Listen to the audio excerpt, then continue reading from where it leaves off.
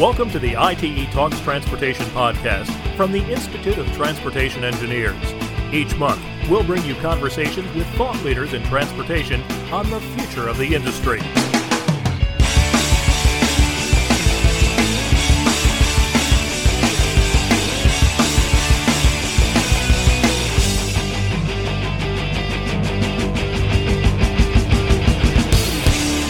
Welcome to ITE Talks Transportation. I'm your host, Bernie Wagenblast.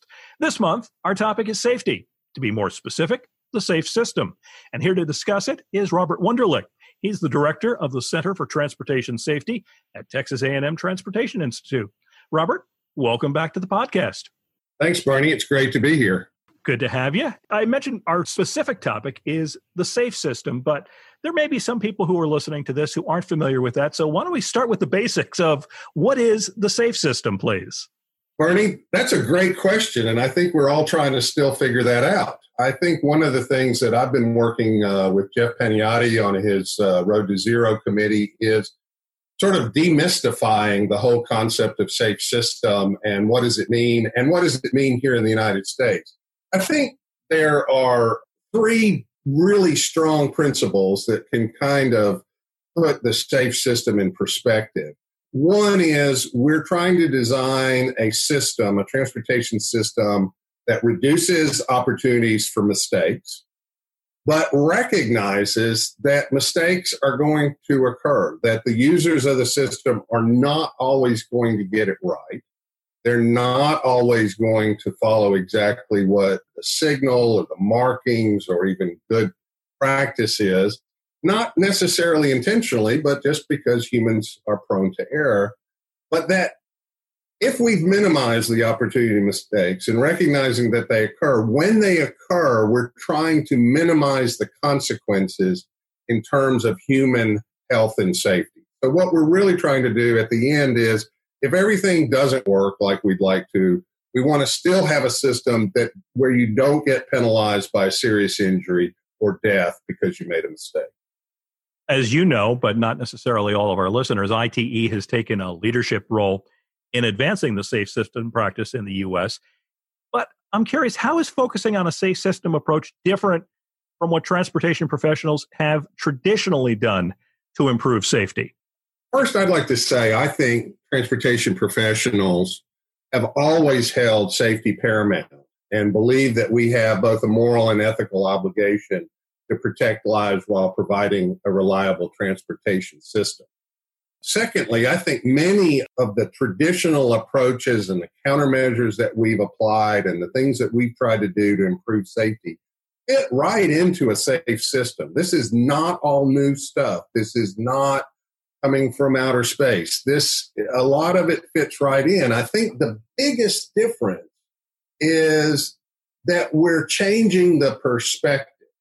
And I'd also like to say, look, I'm not the world's leading expert on safe systems, okay? Mm-hmm. I'm an engineer who worked for many years in the municipal environment, trying to improve safety, trying to improve the environment for people on a daily basis and implementing operations and design changes. And now I work on doing safety research and trying to transfer the findings and the techniques into practice. That's really what I'm doing.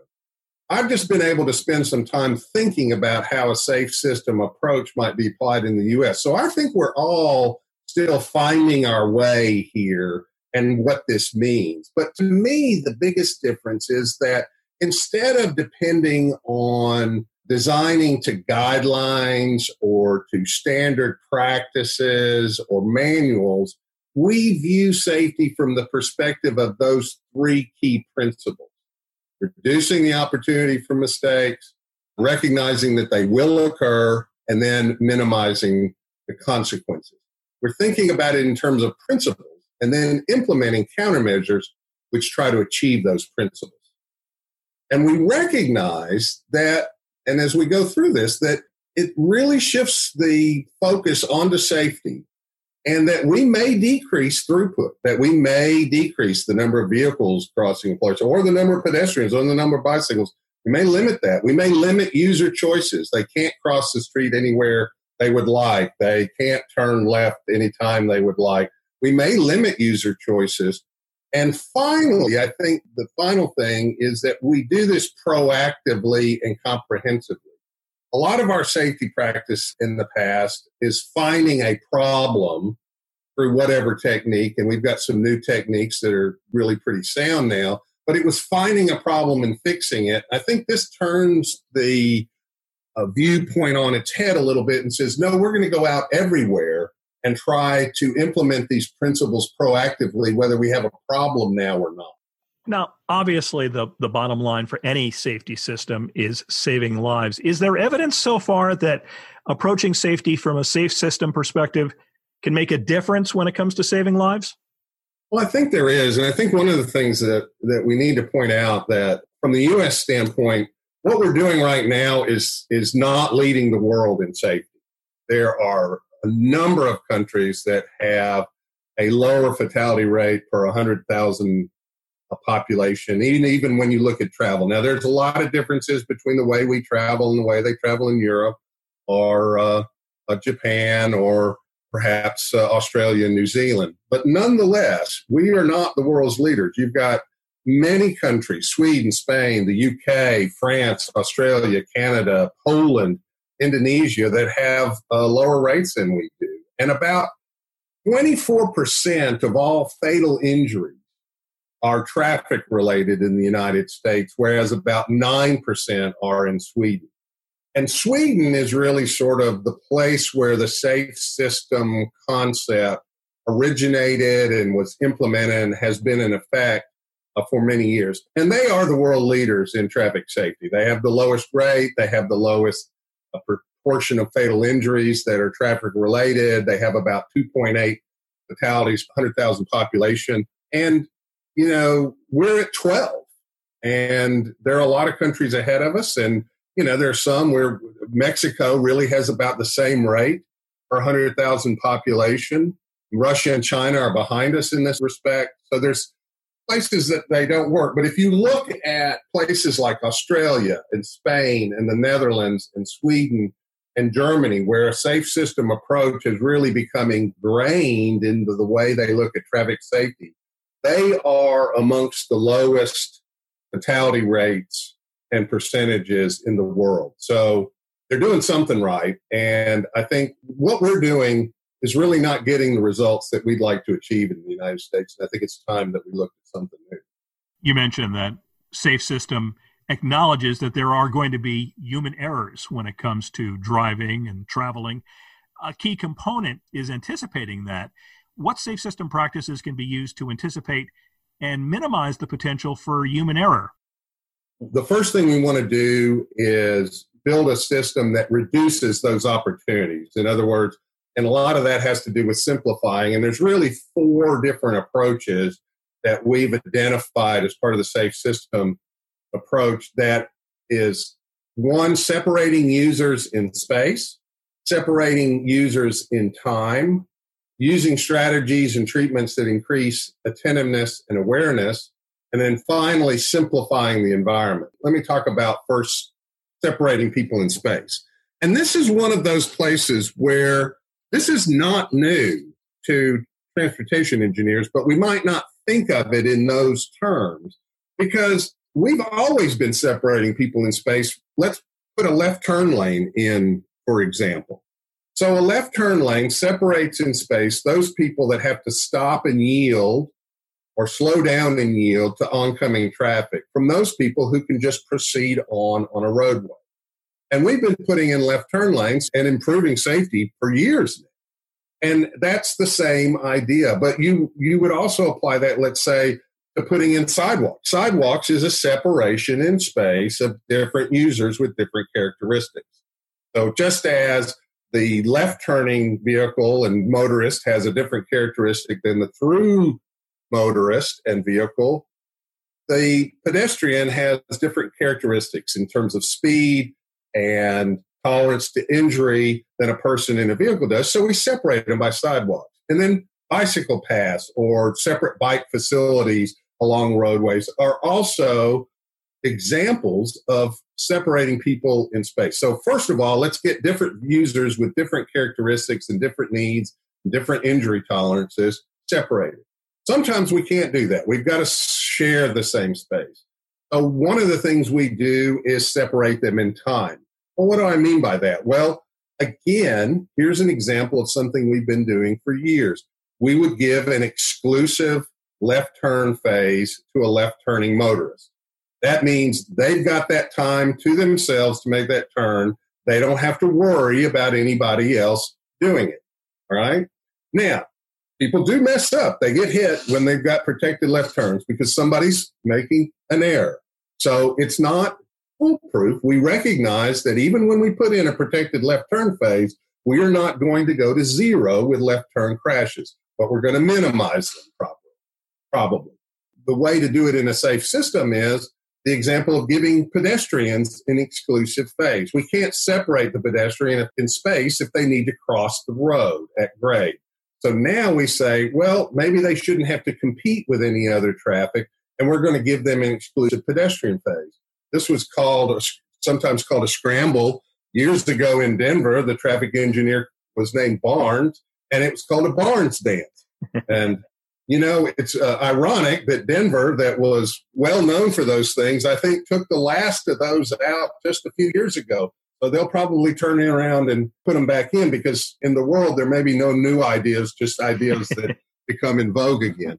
But so again, there are these examples of separating people either in time or space that are pretty common traffic engineering approaches, but have been applied mostly in the vehicle realm. Now we need to carry them to all users. You were talking about what the difference in safe systems. I went to school a long, long time ago, and we talked about pedestrians and bicycles even then and the need to do it. So I don't feel like it's anything new. Maybe we forgot that along the way, but we need to look at that separation in time and space from the perspective of all the users of the transportation system, whether they're bicycles or on foot or they're transit or because we're all one of those things almost every day, or we were before we got shut down here, but someday we hope to be traveling. So those are those two things. Then the third principle or approach is attentiveness and awareness. And so what does that mean? Well, one of them, an example might be visibility, to make people more aware because things are visible. In the United States, 75% of our pedestrian fatalities occur at night. There has to be a component in there of not clearly seeing the hazard and picking up on it.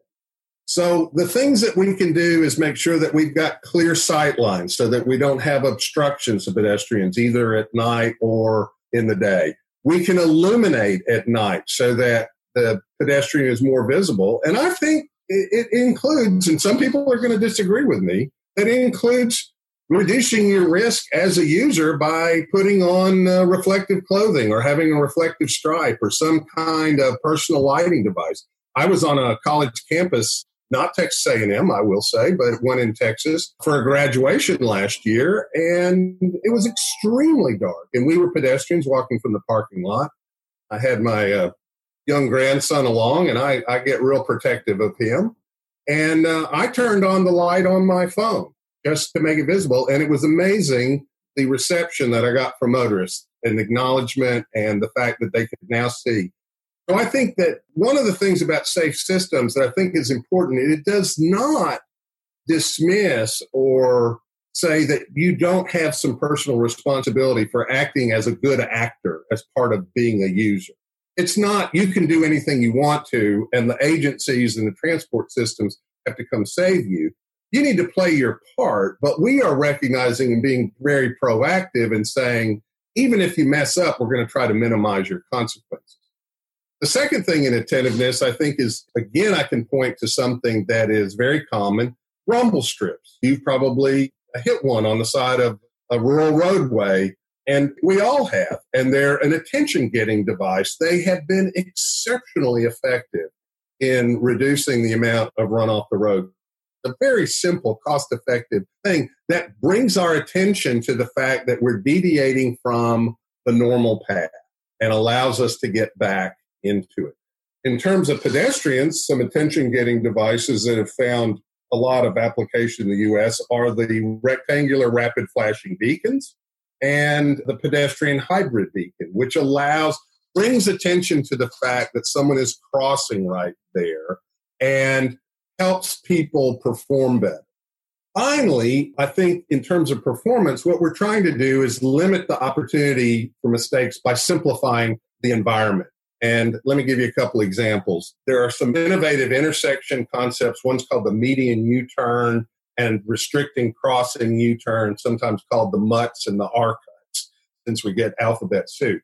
But those are examples where the number of conflicts are reduced significantly by simplifying or changing the configuration. The physical configuration of an intersection is changed so that the number of potential conflict points, because every conflict point is an opportunity for a mistake. And if we take down the number of opportunities by simplifying that, we're going to get less mistakes. And that's what we find, that those are generally working better. One that's applicable to the pedestrian situation is what's been termed centerline hardening. And this has been used in New York City and Washington, D.C.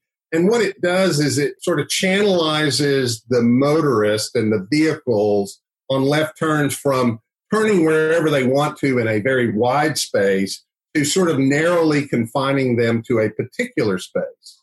And there's some recent work by the Insurance Institute for Highway Safety, and I recommend that people go Google IIHS. They did a study in Washington, D.C., and they indicated that conflicts are reduced. And maybe even more importantly, and we're going to talk about speed in a moment, I know, but the average speed of turns was reduced, and the amount and the percentage of people with higher speed turns was also decreased. So that's kind of a double whammy. And we can always simplify the environment but again, some of those restrict what you're able to do. Some of the criticisms of the median U-turn and restricted crossing U-turns is, well, I can't turn where I could before. And I don't like that. I want to go directly. I don't want to go out of my way to do that. And so, as a society, it's not just up to the traffic engineers. People have to embrace this and recognize. Now, we've got to do a good job of selling why it is better. And there are some other advantages to the median U-turn and restricted crossing U-turns that we'll talk about a little bit later. But we've got to have people come with us, because one of the complaints is I'm now restricted. I don't have as much freedom as I used to. And some of the safe system principles do restrict what you're able to do as a user. You just touched on this about speed, and obviously lower speeds are going to lead to less serious injuries, or perhaps not a fatal injury, one would hope. But what are ways to reduce speed and to mitigate the harmful effects of a crash? Yeah, first, Bernie, you're exactly right. You would think that it would be obvious on the face of it that speed has a big impact on severity, but it's really dramatic because it's a power function. So that a 10% reduction in the speed in a vehicle crash is a 38% reduction in the chance of fatalities and an even higher reduction in serious injuries. So it's very important to remember that. And this is essential when talking about pedestrian and bicycle safety because of the tolerance of the humans for impact.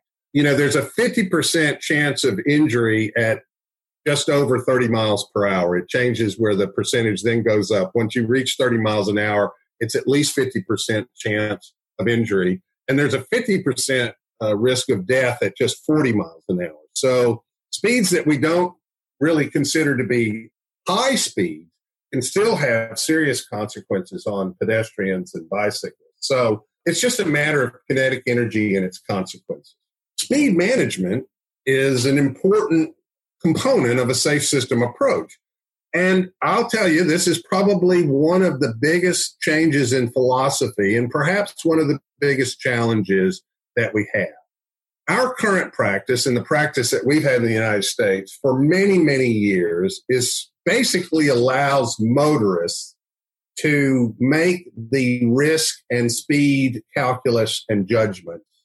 And we measure that and then establish a statutory authority to sanction motorists who exceed a certain level. This is where the 85th percentile comes in. And we say the top 15% are going faster than they need to, we can sanction them.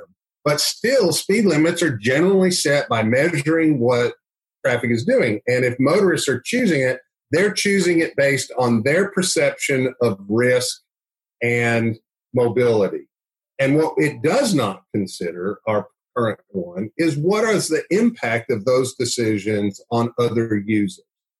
So the pedestrian and the bicyclist doesn't get a vote in setting an 85th percentile speed. And is that appropriate? I think a lot of people are coming to the conclusion that it is entirely reasonable to say there's a target speed that we can set or try to achieve that considers the consequences of kinetic energy on all the users. The challenge is, so I think most people have gotten to the point where they say, yeah, I understand, I can do a target speed. Now, as a municipal engineer for many years, I can tell you that if I could have gotten people to drive what I wanted them to, I'd, probably have a statue somewhere. There's a real difference between just setting and embracing the fact of a target speed and actually achieving it. And this is where the challenges are. And the challenge for our industry is, how do we come up with a system or an approach that works? There's no formula. There's no magic.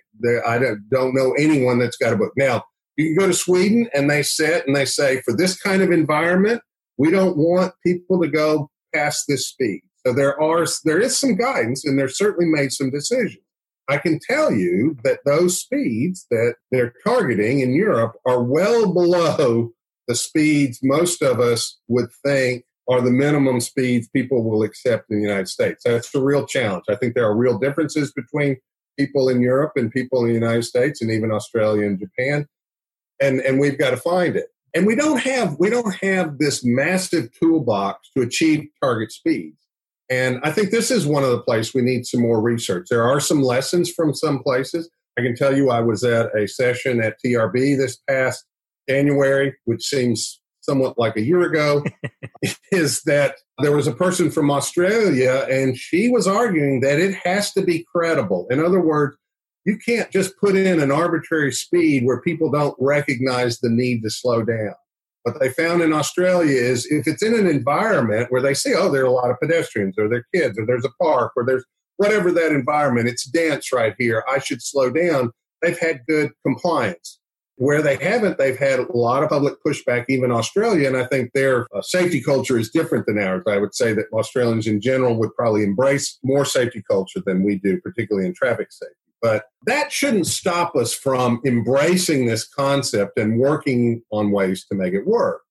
And some of the tools that we have are, as I mentioned before, the actual physical configuration of the street.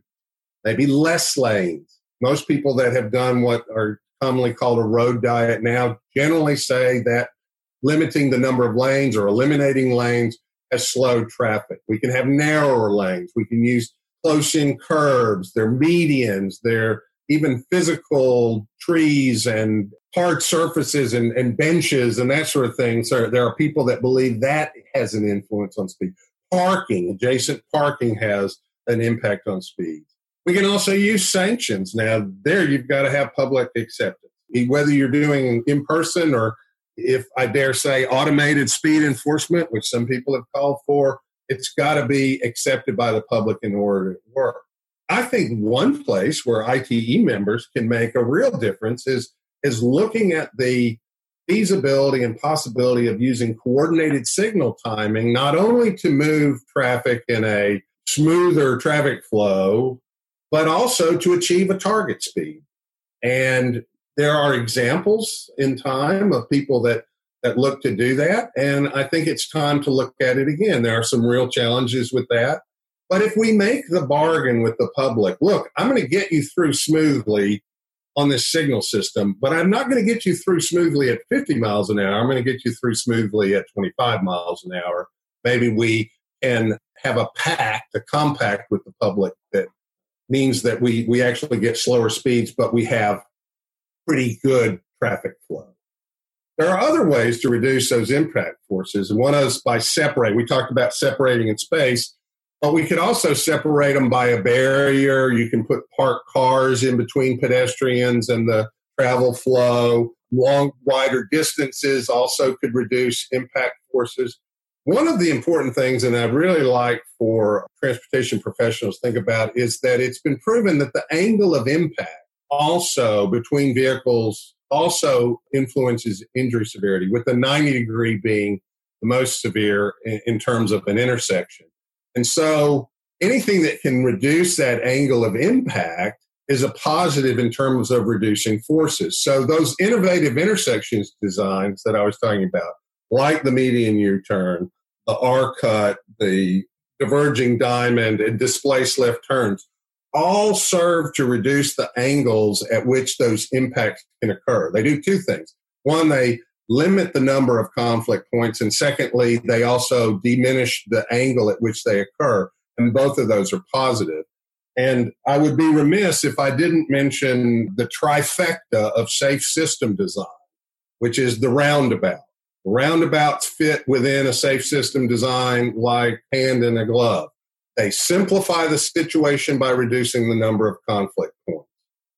The impact speeds are lowered because people drive through roundabouts slower than traditional intersections, and they change the angle. They have a low angle, they have a low speed, and they've got a 75% reduction in conflict points. It's basically, you get all the things in one design that's pretty simple to implement, particularly if we're just talking about a single lane roundabout. That's something that traffic engineers around the country, municipal traffic engineers in particular, have embraced, and you're seeing much more of. It's part of what has become our traditional toolkit, but it fits in the safe system.